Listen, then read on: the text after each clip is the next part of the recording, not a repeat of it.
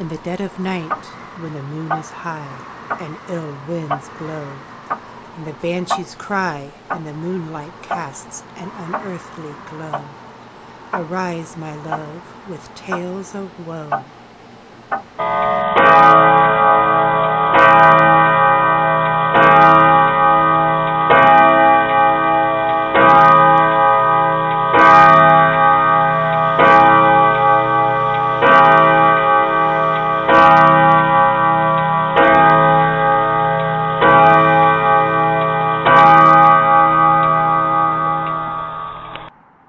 Good evening. It is 12 midnight, the paranormal hour. Welcome to Ghost to Ghost. I'm your host, Chief Lawson. Ghost to Ghost is a podcast to discuss all paranormal and parapsychology subjects. You can find Ghost to Ghost on all major formats, so tell your friends, tell your family. Come listen to Ghost to Ghost. Good evening, ladies and gentlemen. Welcome to Ghost to Ghost. Tonight's topic, the legend of Sleepy Hollow and its origins. My guests tonight are Jennifer Verne, research manager and podcast producer. Good evening. My case manager, Heather Lawson, and podcast director. Hello. And, of course, myself.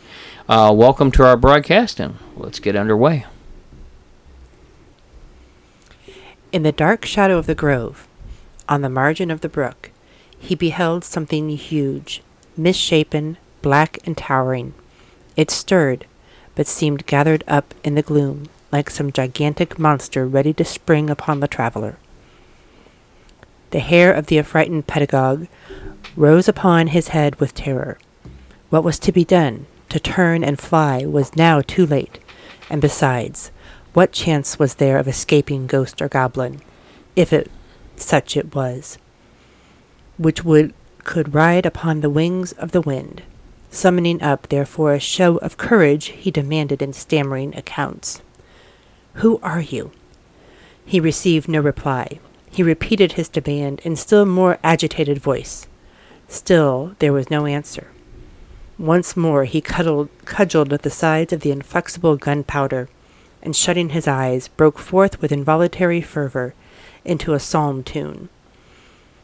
Just then the shadowy object of alarm put itself in motion, and, with a scramble and a bound, stood at once in the middle of the road. Though the night was dark and dismal, yet the form of the unknown might now in some degree be ascertained.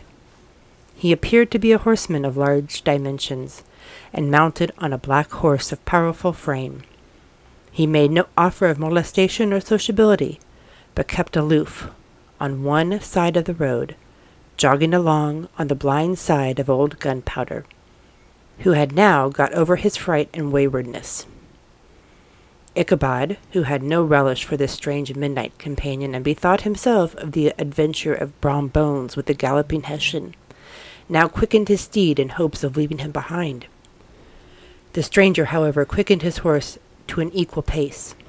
Ichabod pulled up, and fell into a walk, thinking to lag behind. The other did the same. His heart began to sink within him. He endeavored to resume his psalm tune, but his parched tongue clove to the roof of his mouth, and he could not utter a stave. There was something in the moody and dogged silence of his pernicious companion that was mysterious and appalling. It was soon fearfully accounted for. On mounting a rising ground which brought the figure of his fellow traveler in relief against the sky, gigantic in height, and muffled in a cloak, Ichabod was horror-struck on perceiving that he was headless. But his horror was still more increased on observing the head, which should have rested on his shoulders, was carried before him on the pommel of the saddle. My favorite story. Yes, and that's from The Legend of Sleepy Hollow by Washington Irving. That's what we're going to delve in tonight, guys. Yep, it's that time of year, folks. We got fall beginning to happen, and it's after the first day of fall.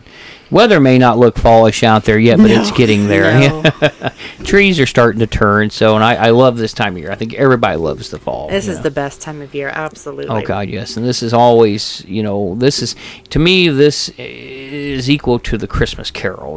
There's been so many versions filmed of the Headless Horseman, but I mean, my God, this is story really sets the season. Yeah, it does. It really does. really does. I think everybody can equate Halloween with the Headless Horseman. Oh, yeah. You've done a deep dive on this, so... Yes, I have done a deep dive, and it's going to be a little bit, like I told you before we started recording, a little bit piecemeal. We may have to stop and start again, because as I was doing more research after I had already written the script, I found an amazing article, and I'm going to source it right here, right now, before I forget, because this guy took a very deep dive, and I wish I had found this before I put the script together, because the script would have been better. But it's the Classic Horror Blog, Literary Essays on Gothic Horror, Ghost Stories, and Weird Fiction by M. Grant Kellerman. And so if you guys enjoyed this episode, you need to go find this online and read it. It is long and lengthy and utterly amazing. Just amazing. So let's get started with just a little bit of the history of the area that we're talking about here. So the 2 square miles that make up the village of Sleepy Hollow always belonged to the Native Americans before the Old World colonist Europeans came over to the New World. This was Native American land. Okay. When the colonists did come over, the Dutch came over to this area, and they named it the New Netherlands. Relations between the tribe and the Dutch were pretty good, relatively peaceful, until about 1643 or so. The Dutch then started to war with several of the tribes in the area. Wow. Okay. Yeah. Now, this is this more Puritan Dutch, or is this more Dutch-German that we're talking about? Well, the area was a lot of Dutch colonists, a lot of French Huguenots. So I don't know if they were necessarily Puritan Dutch, but I would imagine a good portion of them probably were. Yeah. Okay, makes sense. Yeah, probably were. In 1655, Adrian van der Donck, a Dutch colonist, first published a work which referred to the Pocantico River. I tried to get that right. Pocantico River. And he had named it Slappershaven. Or Slappers Haven. That's very interesting. And that literally translates to Sleeper's Haven. Wow. So keep that in mind, because that's going to come up in just a little bit when I talk about something else. All right. So Sleepy Hollow appears to be a later Anglicanized version of this name. And it actually applied to the valley near the Pocantico River. It serves as the name of the incorporated village, but that didn't happen until 1996. Wow. So Yeah, I that's know quite a ways. it was never officially Sleepy Hollow until 1996, even though it was referred to as Sleepy Hollow from the time Washington Irving started the story and publicized it. He fought for the name of that area to be Sleepy Hollow, which we'll talk about again in a little bit. But it was never officially Sleepy Hollow until 1996, which I was so tourist surprised. Trade, yeah, that's got to be. They had to do it. Yeah, they had to actually make it officially legal. Okay, so back to history. In 1664, the British seized the New Netherlands colony and renamed it New York. It's never been right since. Anyway, for all my friends in New York, that was a joke. During that time, an ambitious Dutchman, Frederick Phillips, or Philip C., gained influence with the new English governors in New York, and that enabled him to buy up a lot of property and a lot of lands in the area, just along the east side of the Hudson. So that's where we're talking about here, the east side of the Hudson. Okay. Frederick Philip C. died in 1702. He and his second wife, Catherine Van Cortlandt, are buried in the crypt in the Old Dutch Church Cemetery of Sleepy Hollow. Philip C.'s son, Adolf, then inherited the northern half of Phillipsburg, which is what this area was called. Yes. It was called Phillipsburg. There was northern Phillipsburg, called Upper Phillipsburg. Have you seen time period photos of this, or anything when you were researching? I did find some. Did you? Once I found Mr. Kellerman's article. Okay. Yes. I was just curious. I just wonder what that looked like. No, I just wondered. Yes, there's several. And that area is really, the historical societies out there have really mapped everything and preserved everything. So the history is really well kept in this area. Good. And I just told my husband as I was leaving today that this is now come to the top of my bucket list to go visit. Yes, this will definitely have to be one of the times. Yes. So the families of Philipsburg were largely Dutch American, like we said, French Huguenot, Swiss, and German. Okay, so all of those were in this area. Gotcha. Most of them sided with the new Congress during the time of the Revolution, right? Yes. The Phillipses family sided with King George. Oh. They were loyalists. Loyalist. Yeah. Very much. So at the end of the War of Independence, the Phillipses family fled back to England. And this allowed the local farmers the opportunity to buy their own farms and their tenants. Sure. And the old Dutch ways really prevailed and sunk into this area big time. And that was by the end of the 18th century. Okay, so that's a little bit about the area, which we're going to delve into more once I start bringing in some of Mr. Kellerman's research on that. We'll talk about that in a little bit. So who's Washington Irving? You know, we know the name Washington Irving from the Legend of Sleepy Hollow story that everybody knows. Probably the most famous story that he wrote, yes. But he was much, much more than that. He is an American author. He's also a historian, and he's a diplomat. He was actually assigned to... I saw that. To Spain. He was a diplomat for Spain. So I didn't know that at all. Yeah, he lived I didn't either. A good portion of his life in Europe. It's like 17 years of his life was lived in Europe.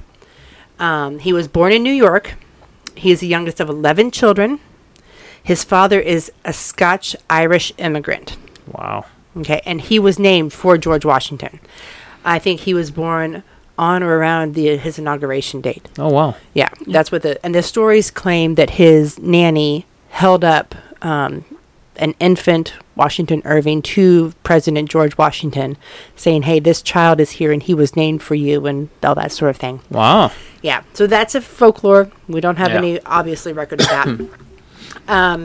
His family were merchants, so he was also a merchant, and he was a naval officer in the war. Now, I didn't know a little bit about that. Cause I think that's the War of 1812. Yes, it was. I put in my notes American Revolution, but I just had the Revolution on my brain. But he wasn't born yet. But he was a naval officer in the War of 1812. Naval history, part of the naval officer program. You go through that. And I was very surprised to know he was naval officer, but he was. Yeah, I didn't know.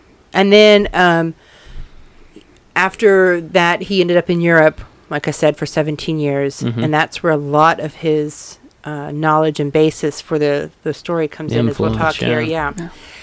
However, in the late 1790s, so he was born 1783, 1793, he'd be 10. Later than that, probably, they didn't give me an exact date, but I'm thinking 1796, 97, somewhere in there, when he was a late-teen, mid-teen, late-teen. Young man, right? Because in that day and age, that was a young man. Yes. You became of age that early, right? Sure. There was a yellow fever epidemic in New York. And he was sent to a relative of his, James K. Paulding, and his family. He and Paulding, I think, were about the same age. And they lived in Tarrytown. So he went to Tarrytown to avoid that yellow fever epidemic. And during that time is when these two young guys went around that area hunting, fishing, talking with the locals, you know. Yes. So this was 15 years after the Revolutionary War, not that long ago, right? Exactly. No. Or from the time he's there, so the Revolution's been a long time. Still good in everybody's mind. Very much so. Very much so. And so Tarrytown and the 30 miles around it are what considered kind of a no man's land, what we would think of a no man's land today, a demilitarized zone, that sort of thing. The British had command to the south of the area, and the Continental Army was staged to the north of the area. This middle ground was where double agents hung out, spies back and forth. Lawlessness ensued in the area. There were cowboys and skinners. They were actually called cowboys and skinners. The cowboys were more of a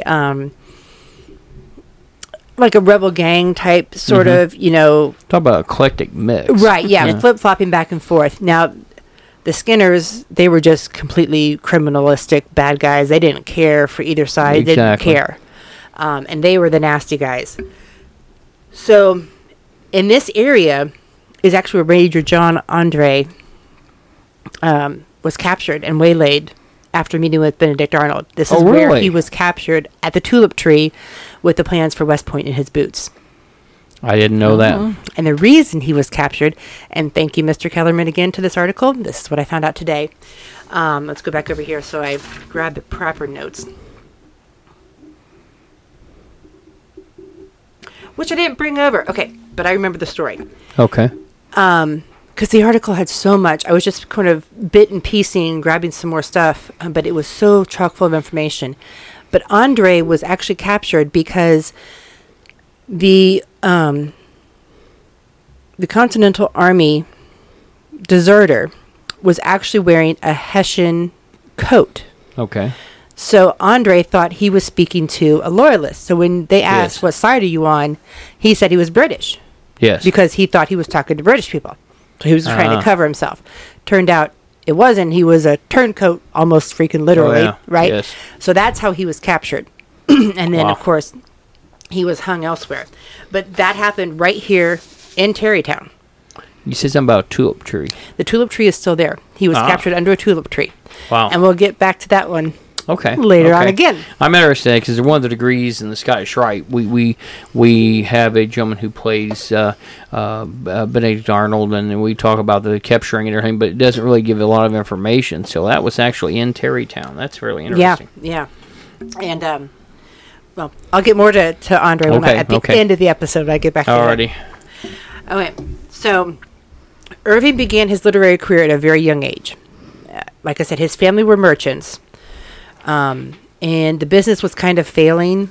So he then took off to Europe, which is why he went to Europe, to try and help establish and bring that up. Yeah.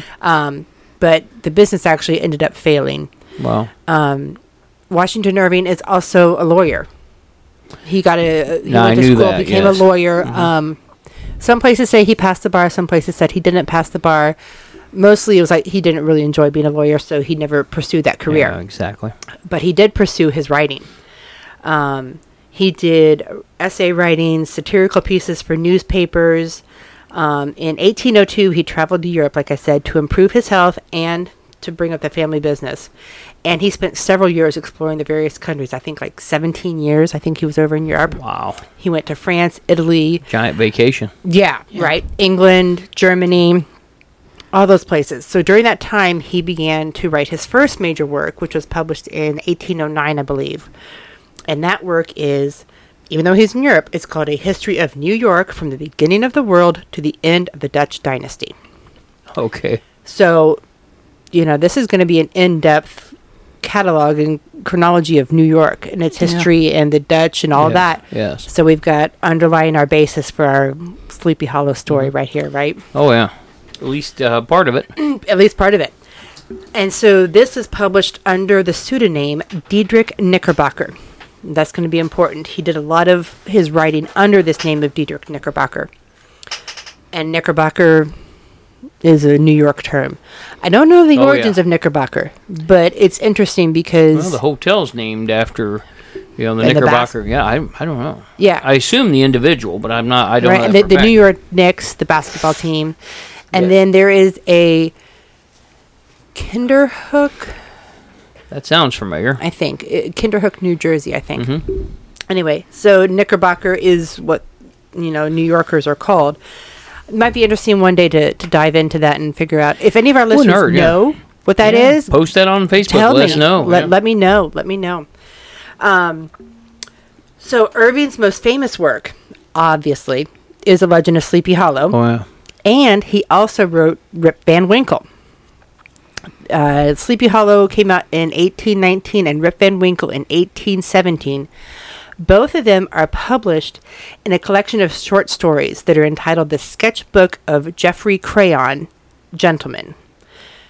So they didn't come out in the same publication of this sketchbook. It's like a whole series of short stories. Wow. And I brought with me today this massively thick book. Oh, yeah. What is that? What? Oh, good. 3-4 inches? Yeah, if not more. And this has got all of his stories in it. Wow. And so everything that was published Did he write something in Christmas as well?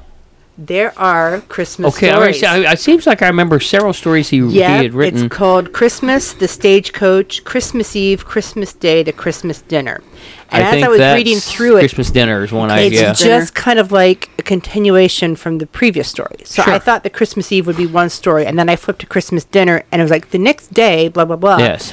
So these are all of his stories from the sketchbook. Then he's got Tales from the Traveler. Then he's got Wolfert's Roost and other papers, and Wolfert's Roost is going to come into play a little bit later too. But this is a fantastic book. I so treasure this book and love it. But I didn't realize until doing this that sketchbook was actually kind of like a little pamphlet or booklet of several short stories. Like and then Reader's Digest. Yes, and then another year later, they would publish another sketchbook with different stories, maybe some of the old ones, but so that's where Sleepy Hollow and Rip Van Winkle. Now they're calling it a sketchbook. Did they have illustrations in it as well?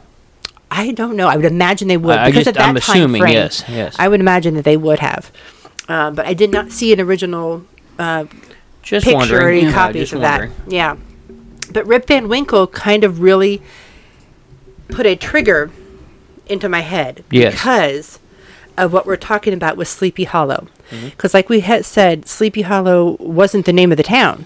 It was kind of the name of the area, Sleeper's Haven. Yes. What's the story of Rip Van Winkle about? Sleeping, right? So I'm going to go straight from a summary from Britannica on Rip Van Winkle.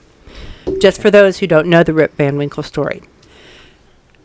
Rip Van Winkle is an amiable farmer who wanders into the Catskill Mountains where he comes upon a group of dwarves playing ninepins.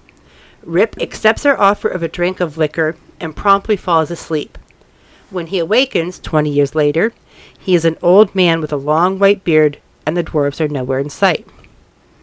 So, side tangent, divergent. That's a really nice We're going down a rabbit story. Yeah. It is a really nice way of putting the story. He falls asleep in Sleeper's Haven, Sleepy Hollow, right? Because this took place in the Catskills, which is, I think, north of the area we're talking about technically. Yes. But the rabbit hole we're going to go down a second, Heather. Sleeper's Haven, he's fallen asleep for 20 years. He goes in search of dwarves, right? Okay. Dwarves that he has heard, that everybody in the area has heard playing in the woods, right? Yes. And they're like, don't go after them. Rip Van Winkle wasn't a nice guy. No, he was not. No, he wasn't. And it's not a nice story, really, if you read the whole thing. But much like most fairy tales, it is fairy, Irish legends and Welsh legends, and don't go into the fairy circles. Do not join a fairy party. You will never get out or drink. Don't eat or drink anything being exactly. So this right here shows that he has just pulled all of his knowledge from his folklore that he's learned over there, and he's brought it over here, placed it into these Catskills, into these Sleepy Haven, into this Sleepy Hollow area. And I was just like, holy cow. Hey, it all like I fits. said, it all fits. Yeah. I didn't even know he wrote Rip Van Winkle, but now when I look, I was like, of course, it all fits. It's so cool. And Makes this is sense. why I love history. Yeah. This is Makes why I sense. love history. So, okay, we'll come back up and get back on task here. But I just thought that was... That's a neat connection. And the that fairy, really is a neat connection. It really is. It really is. I'm still sitting here thinking of the whole Knickerbocker thing through my head a dozen times over. I didn't know New Yorkers were called Knickerbockers. I didn't know that. I think they are because that's where the New York Knicks got their name. Yes. And I've always heard that, but... I'd love to know what the word actually means, so, We're going to have to do a deep dive on that when we stop recording here. Definitely. Yeah. So throughout his life, Irving continues to write and publish. He wrote biographies, travelogues, historical accounts, all of this, right? He's known for his vivid storytelling, his humor, and romanticistic depictions of American history. Like I was telling you before we started recording, Rip Van Winkle and The Legend of Sleepy Hollow are the only two stories set in America. All of his other short stories are set in Europe. And there's actually another good one, The Spectre Bridegroom. I have read that to the kids when they were young. That sounds familiar. It is I think so I've read good, that and it one is time so funny. It's very, very humorous. Mm-hmm. A lot of humor in Irving's writings. So even though he is an American author, a lot of his stories aren't American-based. Yes. But he's still a great American literaturist. I mean, he really is. And he isn't as celebrated as some of the others that we know. Nathaniel Hawthorne, Edgar Allan Poe. Sure. Those are more famous American writers than what he is. But I'm wondering if he didn't write more than all of them put together. I mean, you know. Oh, I don't know about Edgar Allan Poe, I think. Yeah. But Edgar Allan Poe was much more of a dark Gothic novelist. Oh, God, yes. Yeah. Whereas Irving was just pre-Gothic, coming into the Gothic era, but he had a lot of humor into his Gothic novels. Last year, just to digress for a moment on Poe, I and Heather started watching. They had this series and some of Poe's unpublished works, and they put it into. And it's on. What was that on? Do you remember? It wasn't Netflix. I may have been on Hulu. It may have been Hulu when it or originally Tubi came out, it was Fox, I believe. Yeah, Fox. But it was only like 6 episodes. They're half-hour episodes. But one of them in particular is about a haunted. Well, it's about a teacher in a college. It's in a, what kind of makes you think it's a Catholic college, and he's haunted. Remember the one where he kept coming out to the pew and in the church and sitting there, and he finally becomes the head bishop? Remember that one? I don't remember all the details, but the house which they give him to reside in is haunted. Oh, nice. And so he has trouble sleeping at night, and he's supposed to be this head proctor. I'll have to look and see what the story is for that, which one that was. I thought that was really enjoyable. It has a black cat in it. Has all the typical Poe things, and we watched every one of those. I think I've actually recorded them. They're a very interesting set. They really are, so... We'll have to put that in the show notes. Yeah, maybe we can do something next year on Poe. That'd be kind of interesting. Oh, yeah. I hadn't thought about that. Yeah, we'll pencil that one into the calendar for next year. Yes. Yeah. So, like I said, he lived over in England, and then in 1835, he comes back to America, and he moves to Tarrytown. And he buys a home that's already standing that is called Wolf's Roost. And I'll get more into that in a little bit. Again, thank you, Mr. Kellermeyer. Yeah. So he is bought that house. He calls it Sunnyside. Mm-hmm. Fixes it up. Everything, restores it. And then when he dies in 1859, he is buried in the Sleepy Hollow Cemetery. Ah. But it was actually called the Tarrytown Cemetery. Ah. He made them change the name to Sleepy Hollow Cemetery. Wow. And again, this was 200 plus years before it was officially Sleepy Hollow. Yeah, sure. Right? And he had probably the influence to be able to do that. Yeah, because he wrote the story, right? But many other famous and wealthy people are buried here in the Sleepy Hollow Cemetery. Mm-hmm. The Carnegies. Oh, yes. The Rockefellers. Walter Chrysler. And in the Chrysler building. Names, yes. Big names are all buried here in the cemetery. And... there's also a replica of the supposed bridge that Ichabod Crane crossed in the cemetery. So, I'm going to give a shout out right now to the podcast, History Goes Bump podcast. They've done an episode on the Legend of Sleepy Hollow, and Diane and Kelly have actually visited Tarrytown and Sleepy Hollow. Oh, wow. They were making a trip to Gettysburg. Okay. And there was traffic, and they got sidetracked onto another highway, and then all of a sudden we know how that works in Indiana. Right? So they see a sign for Tarrytown, like, oh my God, we're this close? Yes. So they immediately got off. And so it was a quick 30-minute stop for them. But you guys, they are so much fun. You really should check out their podcast. This is where I got my love. History Goes Bump. History Goes Bump. They do a phenomenal job. So... yeah. But they actually went into the cemetery because they just picked 30 minutes because they had more of a long drive ahead of them. So Tarrytown, how far is that from Gettysburg?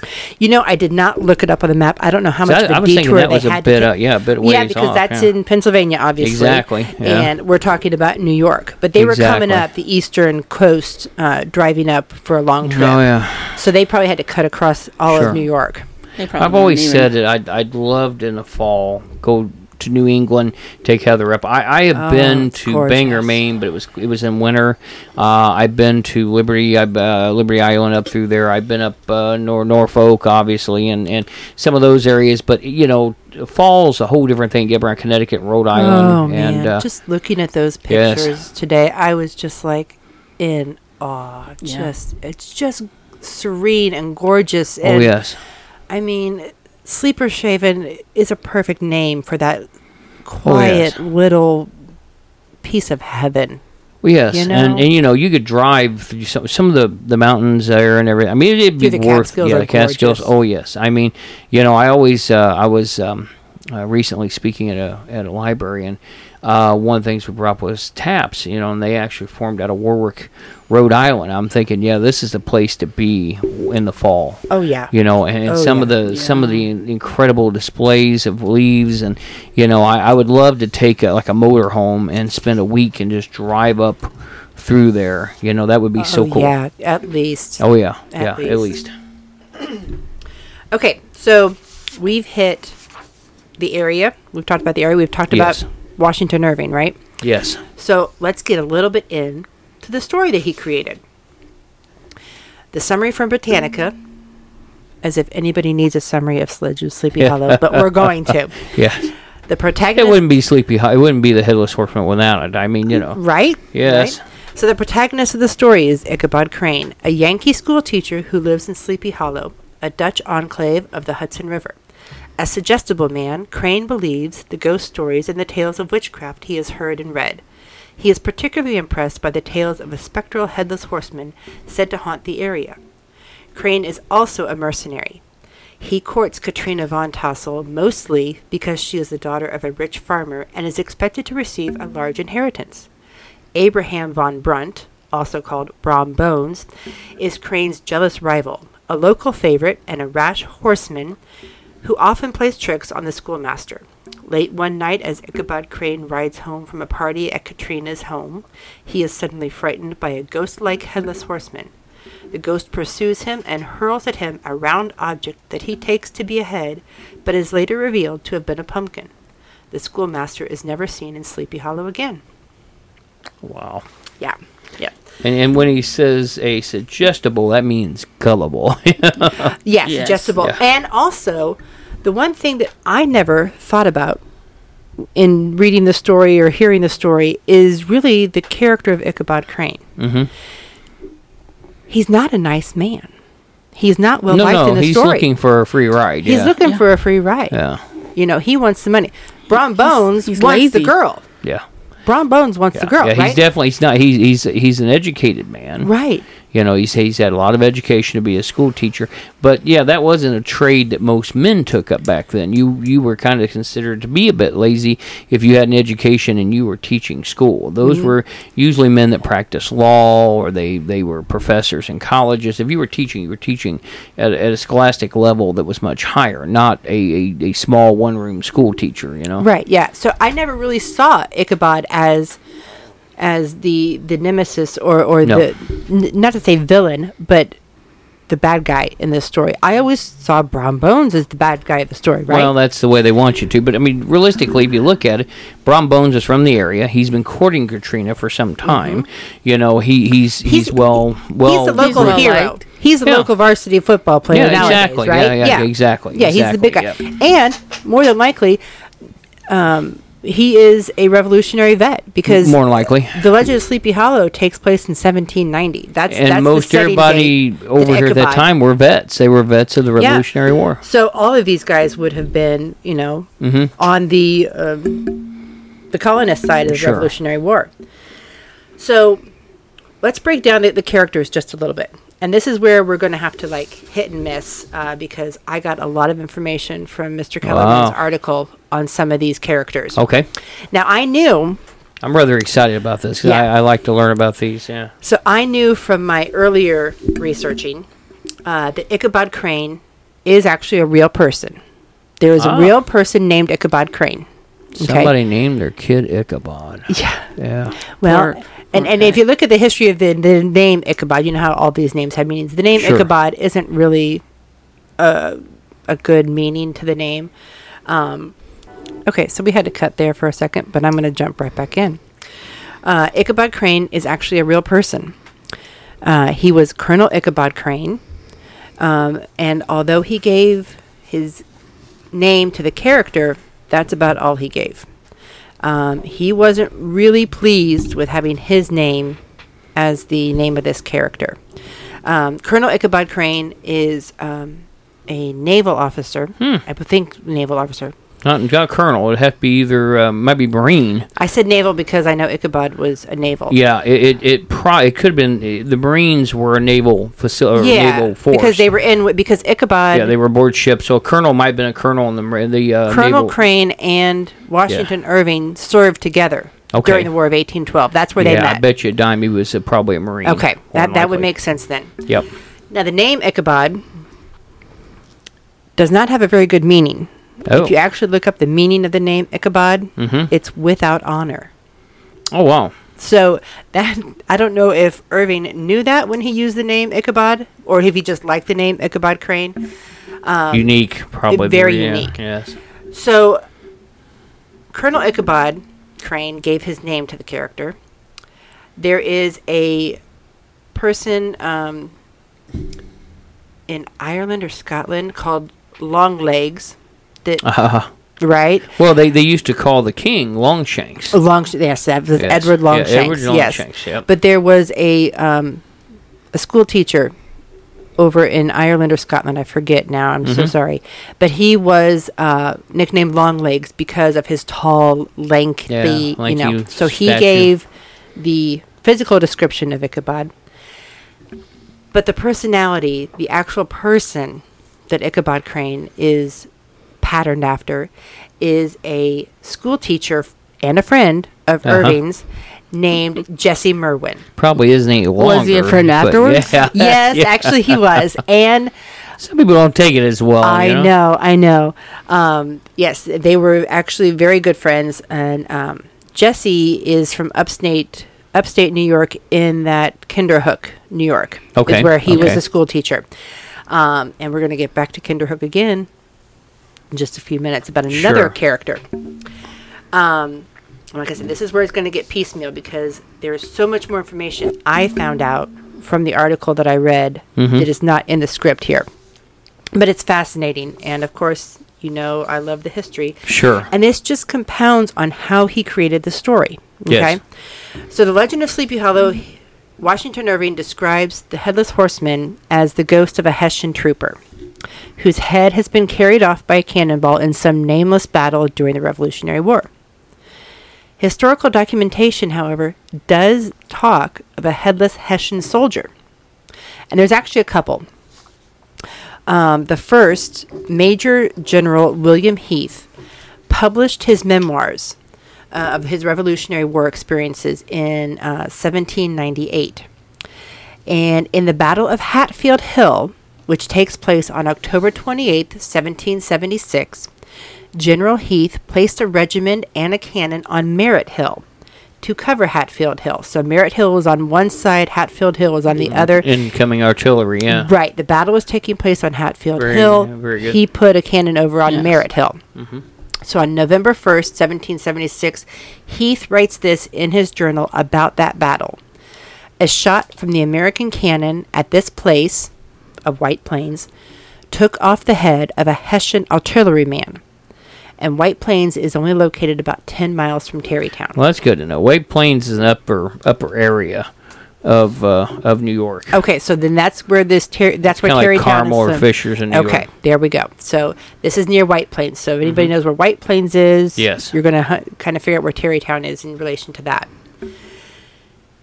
So when it comes to this Hessian soldier, some people don't think that if this story was happening in and around Tarrytown when Washington Irving is up there with Paulding in the late 1790s, these people aren't going to say it's some nameless battle because this battle is a massive battle. Yes. And these guys are veterans from this war. They're going to know the battle is not going to be a nameless battle, right?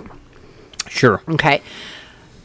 There were remains of a decapitated Jaeger, which Jaeger is actually one of the Hessians, the dragoons were part of the Jaeger Corps, Yes. and that Jaeger means huntsman. Mm-hmm. German. Okay, Yeah. so keep that in mind, huntsman or ranger, but keep huntsman in mind. There was an actual decapitated remains of a Jaeger, which were unceremoniously buried in the old graveyard in an unmarked plot in 1778. Okay. The old graveyard, the old church graveyard that we're talking about there in Tarrytown. And today he actually has a brass tablet on his grave labeled Hessian Soldier. Oh. Funny enough, now whether this is true or not, it is said that the body was interred there by the Van Tassel family. Oh, okay. There is a Van Tassel family in Tarrytown. Okay. Okay, and the story goes that one night the Van Tassel household was attacked by a Hessian dragoon army, and Peter and his brother were taken out and I believe killed. Yes. The house ended up on fire, and Elizabeth Van Tassel and her young daughter were in the house, and the Hessians went in, saved them, and then brought out blankets and a mattress before the house burned down, essentially saving Elizabeth and her daughter's life. Yes. So it's suggested that maybe they had a heart, Elizabeth Van soft spot in the Tassel heart. came across this Hessian and thought, Yeah. oh, you know what? One good Yeah. deed for another. Let's bury this poor gentleman, right? Mm-hmm. So those are two possible stories for the Headless Horseman. But this area being a Dutch enclave and old world Europeans, you know their folklore, right? Oh, they're very superstitious. They're highly superstitious by nature, and their tales and their folklore from the old country have come with them. During this time, they are terrorized by these Hessian soldiers, right? Sure. So a story like this could easily have been going around the hearth fires at night, Oh, yeah. right? Yeah. We've got a ghost of a Hessian soldier, and he's got no head, and he's walking around. One of the things, and I like I said, this has always been my favorite story for Halloween, but my favorite, of course, is always the Disney, and I think it's because Bing Crosby narrates Of it, that course. voice. And That- yeah, Of course. Yeah, That it- was my first. Oh, yeah, yeah. Well, and I tell you what, just the whole characterization of Ichabod being this lanky, goofy sort of guy. I mean, it's just perfect. The whole thing is, but I tell you, the one that I like the best as far as the Headless Horseman was the Johnny Depp movie where Christopher Walken plays the Hessian. And that, yes, but that is such a different take. Oh yes, on the I mean storyline. it isn't a good. It isn't Tim historically Burton, accurate at all. Tim No. Burton has taken it and twisted yeah. it as only Tim Burton can, but it is phenomenal. It's It yeah. is phenomenal. The story is kind of neither here nor there.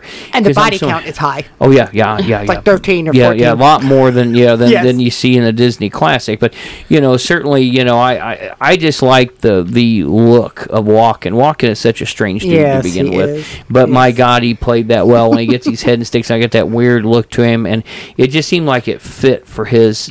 Right. He's such a unique actor anyway. But there's so many different movie pictorials of these that have been made over the years, and a lot There's of them also are not one accurate. with Dick Butkus and Jeff Goldblum from the 80s. I have heard, I've seen that. Yes, I've seen that. I've never seen it. It wasn't one of the better ones for That's the what I've actors, heard. but yeah, it was. It's like the Christmas Carol. I own about I think 16 different versions, Right, including one where Henry Winkler, the Fonz, Oh, yeah. plays the Scrooge, and I mean, there's a lot of them out there. Oh, I and totally mean, know that one. Oh yes, I have I that totally one. know I that have a bunch of them in my collection. The Muppet one is the best. Yeah, the Muppet one. Yeah, you gotta love the Muppet one. The Muppet one is just that's Jim Henson inside now. Right. But it's one of these things that when you look at this, it's being a Knight Templar. A lot of people ask me about Kingdom of Heaven. It's a great movie, and of course all the women like it. Has Orlando Bloom, but it is also one of the most historically inaccurate Right. movies you've ever seen. Great to watch, but there's not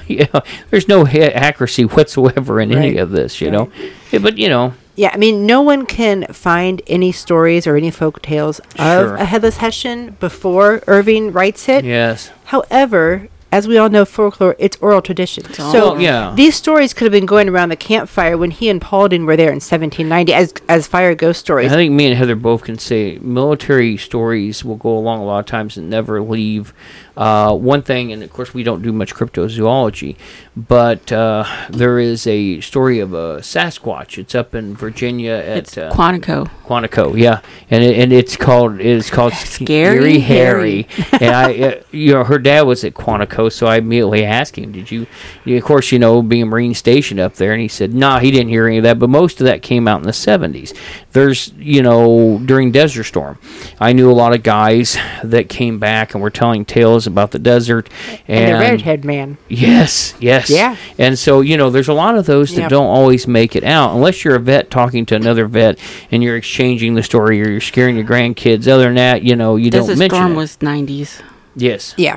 You said 70s. Oh, no, I'm sorry. No, she was talking about the 70s, and then we moved forward to Desert Storm. I'm aware it was in the 90s. Yeah. I remember it distinctly, but yes. But I mean, and in these small towns... Yes. And my dad retired in the middle of both of those. Yeah. There was really no written lore anyway. It was all oral lore. All of it. But there is a New York ghost story retold by S.E. Schlosser. Okay. And this is purported to be the story that Irving heard around the campfires that was told. Yes. That maybe sparked his idea for this legend. And it goes, one cold winter night early in the new year, a certain Dutchman left a tavern in Tarrytown and started walking to his home in the hollow nearby. His path led to the old Sleepy Hollow Cemetery, where a headless Hessian soldier was buried. At midnight, the Dutchman came within sight of the graveyard. The weather had warmed up during the week, and the snow was almost gone from the road. It was a dark night with no moon, and only one light came from his lantern. The Dutchman was nervous about passing the graveyard, remembering the rumors of a galloping ghost that had heard at the tavern. He stumbled along, humming to himself to keep up his courage. Suddenly his eye was caught by a light rising from the ground of the cemetery. He stopped, his heart pounding in fear. Before his startled eyes, a white mist burst forth from an unmarked grave and formed into a large horse carrying a headless rider. The Dutchman let out a terrible scream as the horse leapt toward him at full gallop. He took to his heels, running as fast as he could, making for the bridge, since he knew that the ghosts and evil spirits could not dare to cross running water. He stumbled suddenly and fell, rolling off the road into the melting patch of snow. The headless rider thundered past him, and the man got a second look at the headless ghost. It was wearing a Hessian commander's uniform. The Dutchman waited a good hour after the ghost disappeared before crawling out of the bushes and making his way home. After fortifying himself with schnapps, the Dutchman told his wife about the ghost. By noon of the next day, the story was all over Tarrytown. The good Dutch folk were divided into their opinions. Some thought the ghost must be roaming the roads at night in search of his head. Others claimed that the Hessian soldier rose from the grave to lead the Hessians in a charge up nearby Chatterton Hill, not knowing that the hill was already taken by the British. Whatever the reason, the Headless Horseman continues to roam the roads near Tarrytown on dark nights from this to this day. Yeah. So, what I read at the very beginning is almost exactly the same story. Right? Yep, So, very much so. who knows what came first, right? Well, sure. We just don't know. But we do already know that Irving spent a lot of time in Europe, as we've talked about. Sure. And it's safe to say that his exposure to European folklore and legends influenced not only his story style Sure. and the atmosphere that he wanted to incorporate, but the eerie and supernaturals, folk tales from Germany, Sure. from Ireland. And see, I can't speak much on Ireland and Germany, but when I was in England, I'll tell you, the older folks, and I say older because I'm older, so I qualify in that area, but they're very superstitious, and they'll tell stories. Younger people, much like in the United States, they really don't pay much mind to it.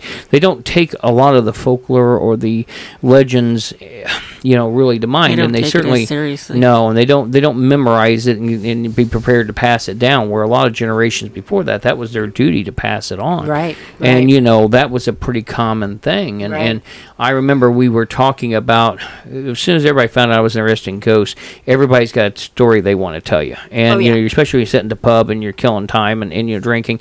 And, oh, my God, yes. Everybody had one story or another, Right.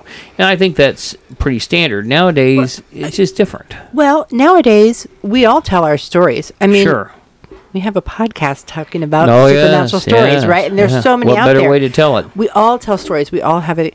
But back then, and even especially times before electricity, I Sure. mean, when it gets Sure. dark, it gets dark. Dark, all dark, you've dark, got dark. is candlelight. Yeah. The darkness outside is unknown. It's scary. Oh, yeah. It's fearful. Sure. And these aren't just stories. These things are real to these people, right? Well, one of the worst walks home was from the tavern to your front door. Yeah. Because most of the taverns, if you lived in a small city, it probably was not that terribly far away. But by that time at night, the only body that was out was the people leaving the tavern. And it wasn't a 4 o'clock closing time back then. If you're on a lonely moor or on a hillside in the highlands somewhere. You take a farmer, he's not in town. No. Yeah, that's a bit of a walk. No. So, even with a horse. We said the Hessian soldiers were in the Jaeger Corps, and Jaeger was huntsman, right? Mm-hmm. Hessian soldiers are German, right? So the Hessians, they're German soldiers. Yeah, they were mercenaries brought over. Well, they were loaned from the Prince of Hesse-Kassel, which is an area of Germany, very little industry. So they relied on their soldiers of fortune, their soldiers for hire. Sure, that's who brought the money back. But those poor Hessians didn't get that money. No. The prince got that money from King George. The prince of the area got that money from King George. And like I said, Jäger means huntsman. Yes. In German lore, and I'm going to mispronounce this because this is German, I'm not German. This is where you get to wonder what Jägermeister. Right. I'm just saying, If you think about it, we know what that word means now. Oh, gosh. Don't Master ever huntsman? drink Jägermeister. Yes. Yeah. No, I like licorice, but I don't like Jägermeister. I never cared for it. It's called Der Wildjäger, or the Wild Huntsman. Yes. Okay. He is a figure in Germanic folklore. He's depicted as a spectral huntsman who leads a ghostly procession through the night sky. The legend of the Wild Huntsman varies from region to region, and some actually are on horseback, but others drive a carriage, a horse-drawn carriage. Okay? Ghost riders in the sky. There you go, right?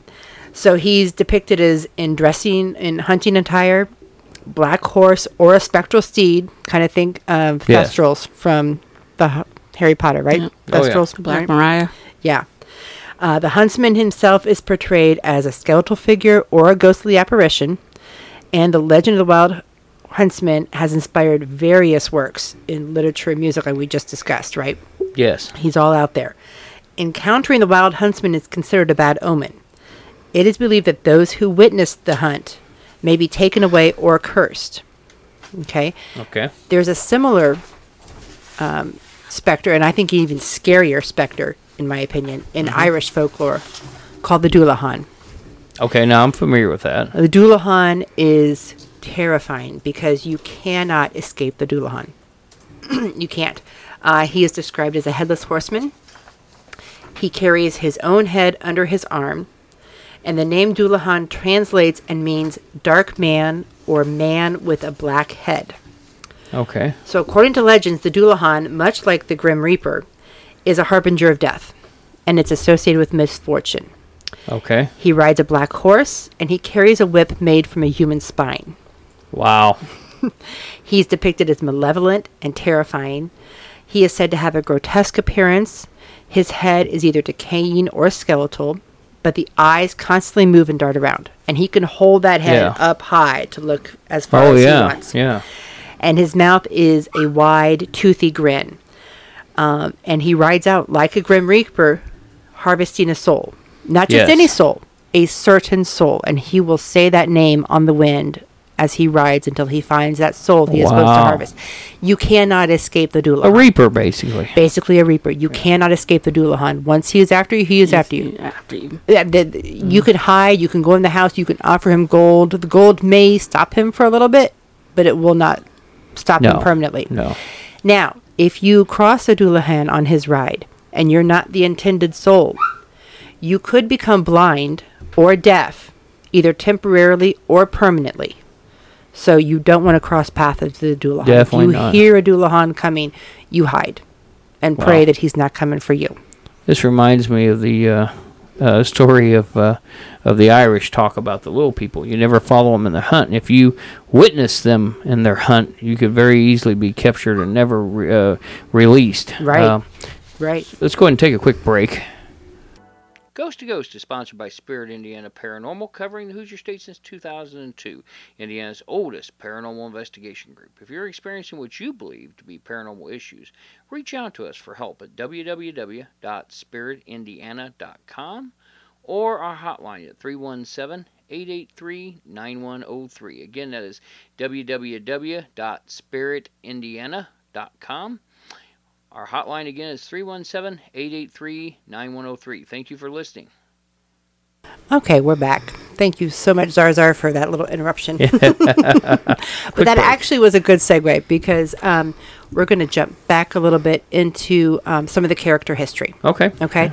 So we've mapped out where he's gotten the Headless Horseman guy. Uh-huh. The Hessians were in the area. Okay, so he drew on Germanic lore to bring that Headless Horseman and the Doulahan in, right? So, it's a story, right? Yes. It's fiction. It's not based on real people. But as we saw with Ichabod Crane, Ichabod was a real person. Exactly, yeah. He wasn't the only one. No good. Well, we know the Hessian was there. The Hessian was there. Van Tassels. Tarrytown, the Van Tassels were there, absolutely. It turns out that the Van Tassel, I said Wolfert's Roost, was the Van Tassel home. Okay? Wolfert's Roost is the home that Washington Irving purchased in 1835 when he moved back to Tarrytown, and he named it Sunnyside. So he purchased it from the Van Tassel. He purchased the Van Tassel home, and that's what he lived in until his death. Okay. So Van Tassel's a real name.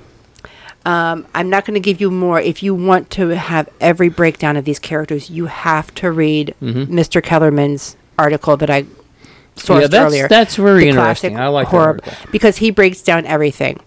And Catherine Van Tassel is based on a real person. Okay? Okay.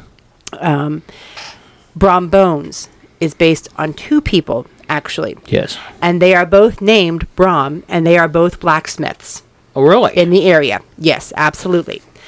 Now, the one that I did pull out, and I'm going to read straight from Mr. Kellerman's article here, because not only is it interesting that Brom Bones' character is brought from this person, but it also involves Jesse Merwin, who is the character base for Ichabod Crane, right? Yes. Okay.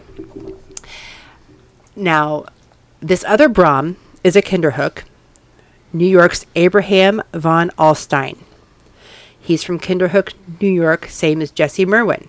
Okay. According to local tradition, this Brom helped inspire the idea of a prankster wrapped in sheets and mounted on a horse when he pranked the schoolmaster Jesse Merwin.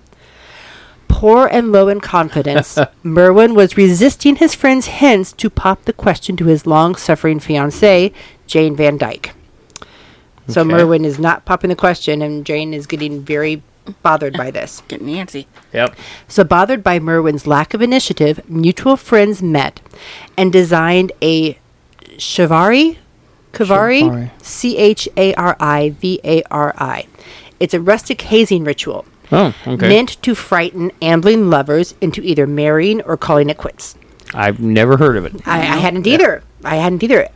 One night, after leaving Jane's house, Merwin found himself being followed by a spectral horseman muffled in fluttering drapery. The stalking developed into a race, with the shapeless spectre suddenly disappearing in a cackle of familiar laughter. Thank you, Brom van Alstein. Oh, yes. So, taking the hint, Merwin proposed and married Jane Van Dyke rather than suffer a lifetime of similar assaults by his friends. So there we have the headless specter riding after and chasing the school teacher. Yes. Now, different twist, obviously, because this Ichabod, this school teacher, got his fiancée. Yeah. He got the Disney one, he goes to a different town and marries, supposedly, is the rumor. Right. So, yes. So, and actually, Mr. Kellerman says that the people of Kinderhook, New York, have actually been trying to get Sleepy Hollow not necessarily erased from the map, but they claim that Ichabod, or that Washington Irving is actually talking about Kinderhook, New York, because Yes. here's Brom Bones, Yes. their blacksmith von Alstein, and Jesse Merwin, their Ichabod Crane, Yes. and they did the spectral ride. He's Sure. talking about our town. Yes. We need the fame. Oh, yeah. No, because It's all about commercial. well, it's not necessarily all about commercial, because Sure. we're talking about the hauntings of Sleepy Hollow and Tarrytown today.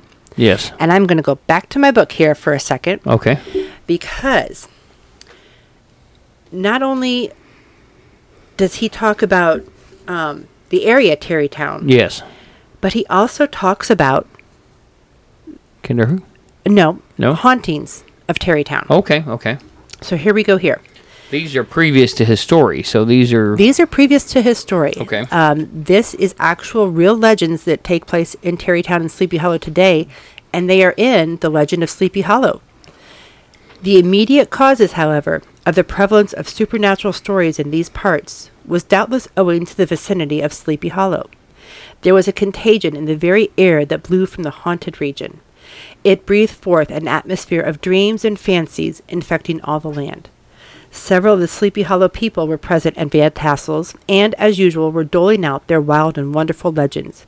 Many dismal tales were told about funeral trains and mourning cries and wailings heard and seen about the great tree where the unfortunate Major Andre was taken, and which stood in this neighborhood.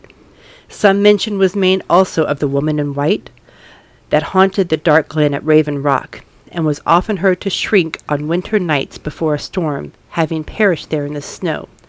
The chief parts of the story, however, turned up upon the favorite specter of Sleepy Hollow and the Headless Horseman, who had been heard several times of late patrolling the country, and, it was said, tethered his horse nightly among the graves in the churchyard.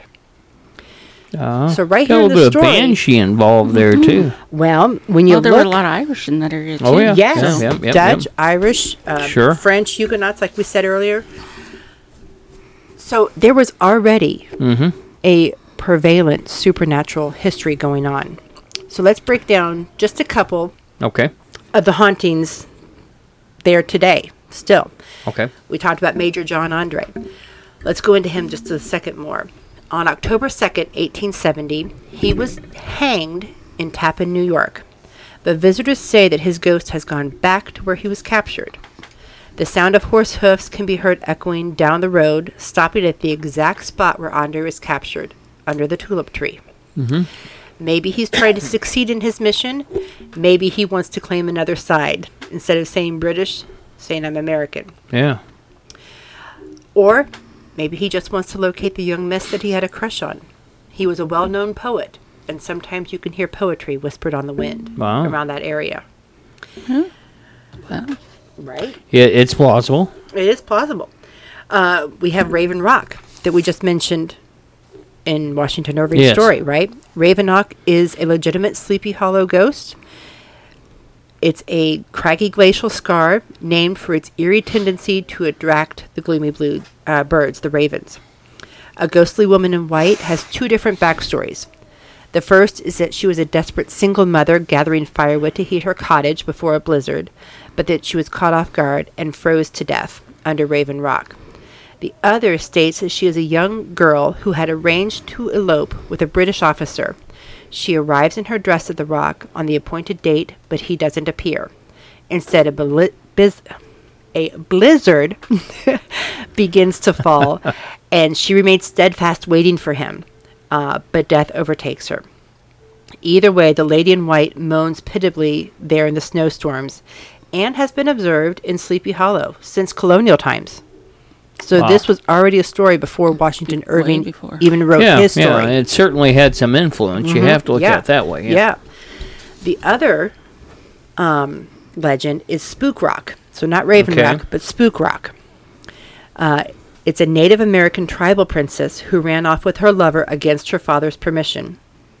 The couple paused at the rock to take a breath and to rest when a sudden storm blew up and flooded and swept the lovers and drowned them. And the young maiden is said to still haunt this spot with her moans and wails in the air.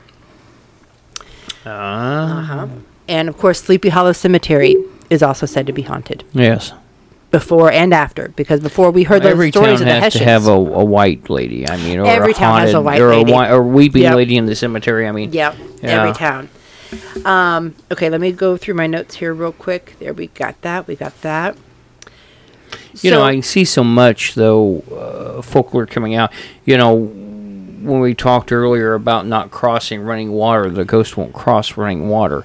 You know, and of course, later on, after it's been candy-coated and rolled around 4 or 5 times, we get the fact that the ghost can't cross the bridge. But they never tell you why they can't cross the bridge. And just in our previous episode, Fisher's Ghost, same thing. Yes. The ghost disappeared on the bridge. Yep. Lots of tales say ghosts can't cross water. I don't know why. Yeah. I mean, we get tales of spirits crossing oceans to go visit family members after they've passed. So that's an interesting one. I tried to delve into a little bit, but it was so all over the place. That I just don't. I've done a little bit of research on it, but it goes, you know, and some of this I think goes back to Viking lore, and we're getting back into that religion and the fact that, you know, that there was territorial divides, and those were divided by running water and rivers, and they weren't allowed to pass. I don't think it's necessarily what we think, because ghosts can pass through most things that they desire to do. I would think so. I think it's basically a structure of the folklore and the fiction. Yeah. You need a way to be safe. Exactly. And that they've made that well, back then, as your barrier. Didn't cross rivers. And, you know, they didn't, especially a lot of places, if you were going into town, it had one bridge. That was it. Yeah. So otherwise you stayed out. I mean, even, you know, in a lot of Christian religions, when they were baptizing people wanted to be baptized, had to wait to spring, because you couldn't take the chance on catching pneumonia and dying, which was very much a possibility of becoming ill if you've been in ice cold water. So, I mean, you know, certainly that's part of it. Well, the last one we're going to discuss here, and certainly by no means the only one, because there are more that I didn't go into, is Sunnyside itself, Washington Irving's home, which I didn't realize was actually Van Tassel's home when I wrote the script. Kind of interesting. That's cool. Yeah. Very cool. So when he comes back in 1835, it sits on the bank of the Hudson River, and most of its furnishings are still original to the Irving family. He lived there with his nieces and some other family, but it is said that he and his nieces are still seen in the house today. They still haunt the home Sunnyside today.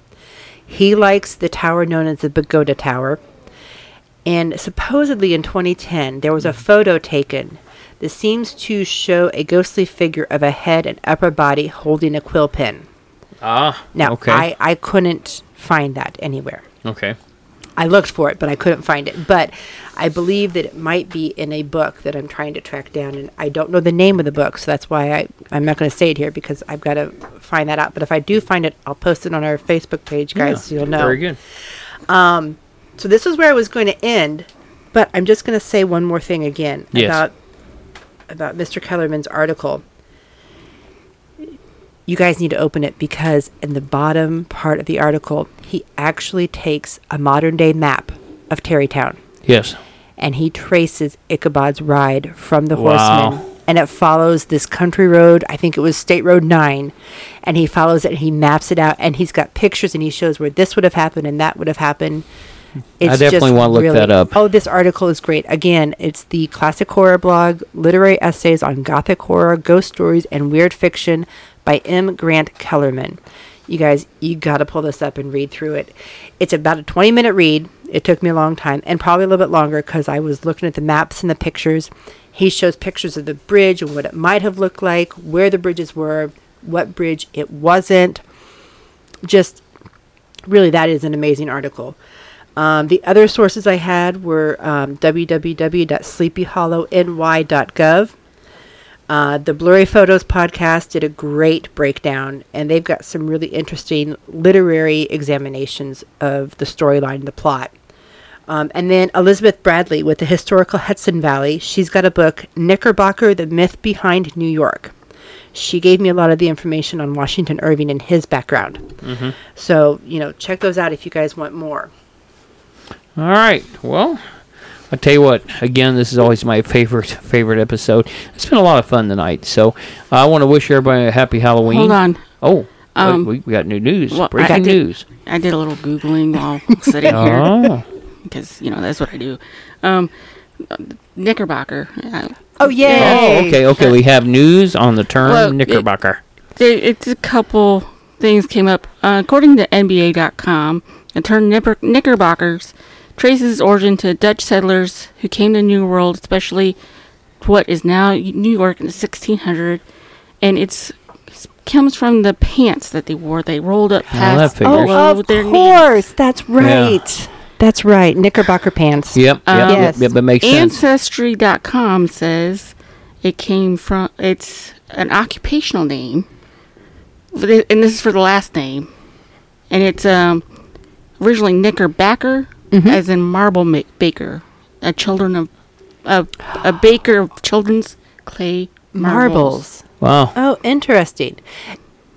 Emma thought it was maybe a boxer who was boxing in his undershorts. Well, They're knickers. And I she think saw they did that a knickers lot in the box- Navy. I mean, they had some that, who knows? Well, boxers did box in their In knickers. boxers. That's why they was called And boxers. everybody's yeah. favorite website, Wikipedia, on their other uses, we had the Knickerbocker the baggy knee trousers. There was a USS Knickerbocker, a Navy tug minesweeper, Oh, I didn't know that one. who was in commission from 1917 to 1919. The poor bastards that end up on a tug. There was a Oh, Knickerbocker Glory. It's an ice cream sundae. We really delved into Knickerbocker. yeah. Of course, Knickerbocker. Well, they Central- actually, you were the- talking about the boxers. train. Yeah. And that's And how. there's the Knickerbocker, Texas. Huh? And Knickers. Oh yeah. Well, when they boxed back then, because that comes from the Greeks when they originally boxed, because Greeks would fight nude. I mean, Nude. totally nude. Yeah. So, and the same as the Romans. So when in the Navy started out, they would put their skivvies on, which was basically their boxers, and that's how those got named that way, because they would fight in their boxers. Because back then, women were allowed aboard ship, and they could get away with it. So I did forget one thing. As you were talking about the Knickerbockers, it reminded me of something. Ichabod Crane came into Sleepy Hollow as an outsider, right? And we Yes. talked about how Brom Bones was the hero Yeah. of the area. People think that it's a pumpkin because pumpkins are associated with Halloween, and it was a jack-o'-lantern because of Halloween. And they said it was round. But it's not, is it? Because we No, know they we did know turnips originally. that turnips were the Yeah. Yes. original jack-o'-lanterns, jack-o'-lanterns. right? Yeah. And pumpkins were not associated with But the Halloween Irish brought the until the pumpkins. 1860s. Yeah. No. Actually, the Yankees loved their pumpkins. So a Dutch enclave throwing the pumpkin at Ichabod is like somebody throwing an orange at a Floridian, like, go back home. Go Okay, back home. so we have You're some not inner wanted meaning here. Yes. There's more meaning. And of course, Mr. Analogy, Kellermeyer yeah. brought that up to my attention. Wow. That the pumpkin was actually more symbolic of get out of our town. Get out. You don't belong yeah. here. He ran it on a reel. Yeah. So interesting. Okay. But so many Well, avenues we've to had go a good down. deep dive This was a tonight. fun one. It's been This very was much fun. Well, folks, thank you so much once again for listening to Ghost to Ghost. We want to, on behalf of myself and the ladies, we want to wish you a very merry, happy Halloween. We ask you to be safe and be careful out there, but enjoy the holiday. So that is all we have for tonight, and this is the conclusion of tonight's episode, Ghost to Ghost. We hope you enjoyed this evening's episode. The episode Ghost to Ghost was written by Jennifer Verne. It is now time for a Ghost Story of the Day with Jennifer Verne. Today's ghost story of the day is from Hoosier Folk Legends by Ronald L. Baker. Headless Ghost of Tramp at the Free Springs Bridge. Southeast of the city limits of Sullivan, Indiana, there is a place called Free Springs. A small stream runs parallel to a railroad track, and there is a narrow gravel road that crosses the railroad tracks and a bridge over the stream. According to legend, there was a body found under the Free Springs Bridge sometime in the past. This body was headless, and no one could identify it. It was generally supposed that it was the body of a tramp that had met foul play and been dumped from a train passing through the area. No great effort was ever made to identify the body, and it was buried without a head. Ever since the body was buried, there have been many reports of strange noises and sightings of headless beings around the Free Springs Bridge. This legend is common knowledge among the teenagers of Sullivan County, and a favorite pastime of many of these is to go to Free Springs in the dead of night to see or hear the ghost. Thanks for listening to Ghost. Again, I'm your host, Chief Lawson. You can find Ghost to Ghost on all major formats on the 15th and 30th of the month at midnight. If you'd like to be a guest on the show, maybe have a question or subject you'd like to ask about on air or be used on the show, please email us at ghosttoGhost@spiritindiana.com, ghosttoghost@spiritindiana.com. I want to thank my production staff on Spirit, Jennifer Verne, our research manager and our producer, and Heather Lawson, our trainer on Spirit and our podcast director, for helping make these podcasts possible. My chief of staff, Andrew Brooks, for his guidance and help on the scripts, and everyone else involved. Thank you so much. See you next time. Until then, stay safe and remember the truth is out there. Good night. Ghost to Ghost podcast and its contents is the property of Spirit Paranormal Ltd. All rights reserved. We welcome you to download and play the podcast and share with others for personal use. You may not, except with written permission, use or distribute its contents for commercial use. Spirit Indiana Paranormal, covering the Hoosier State since 2002, Indy's oldest parapsychology investigation group. If you're experiencing what you believe to be paranormal issues, reach out to us for help at www.spiritindiana.com or call our hotline at 317-883-9103. Again, that is www.spiritindiana.com or our hotline at 317-883-9103. Thank you for listening. Take care of yourself and the ones you love, and be safe out there.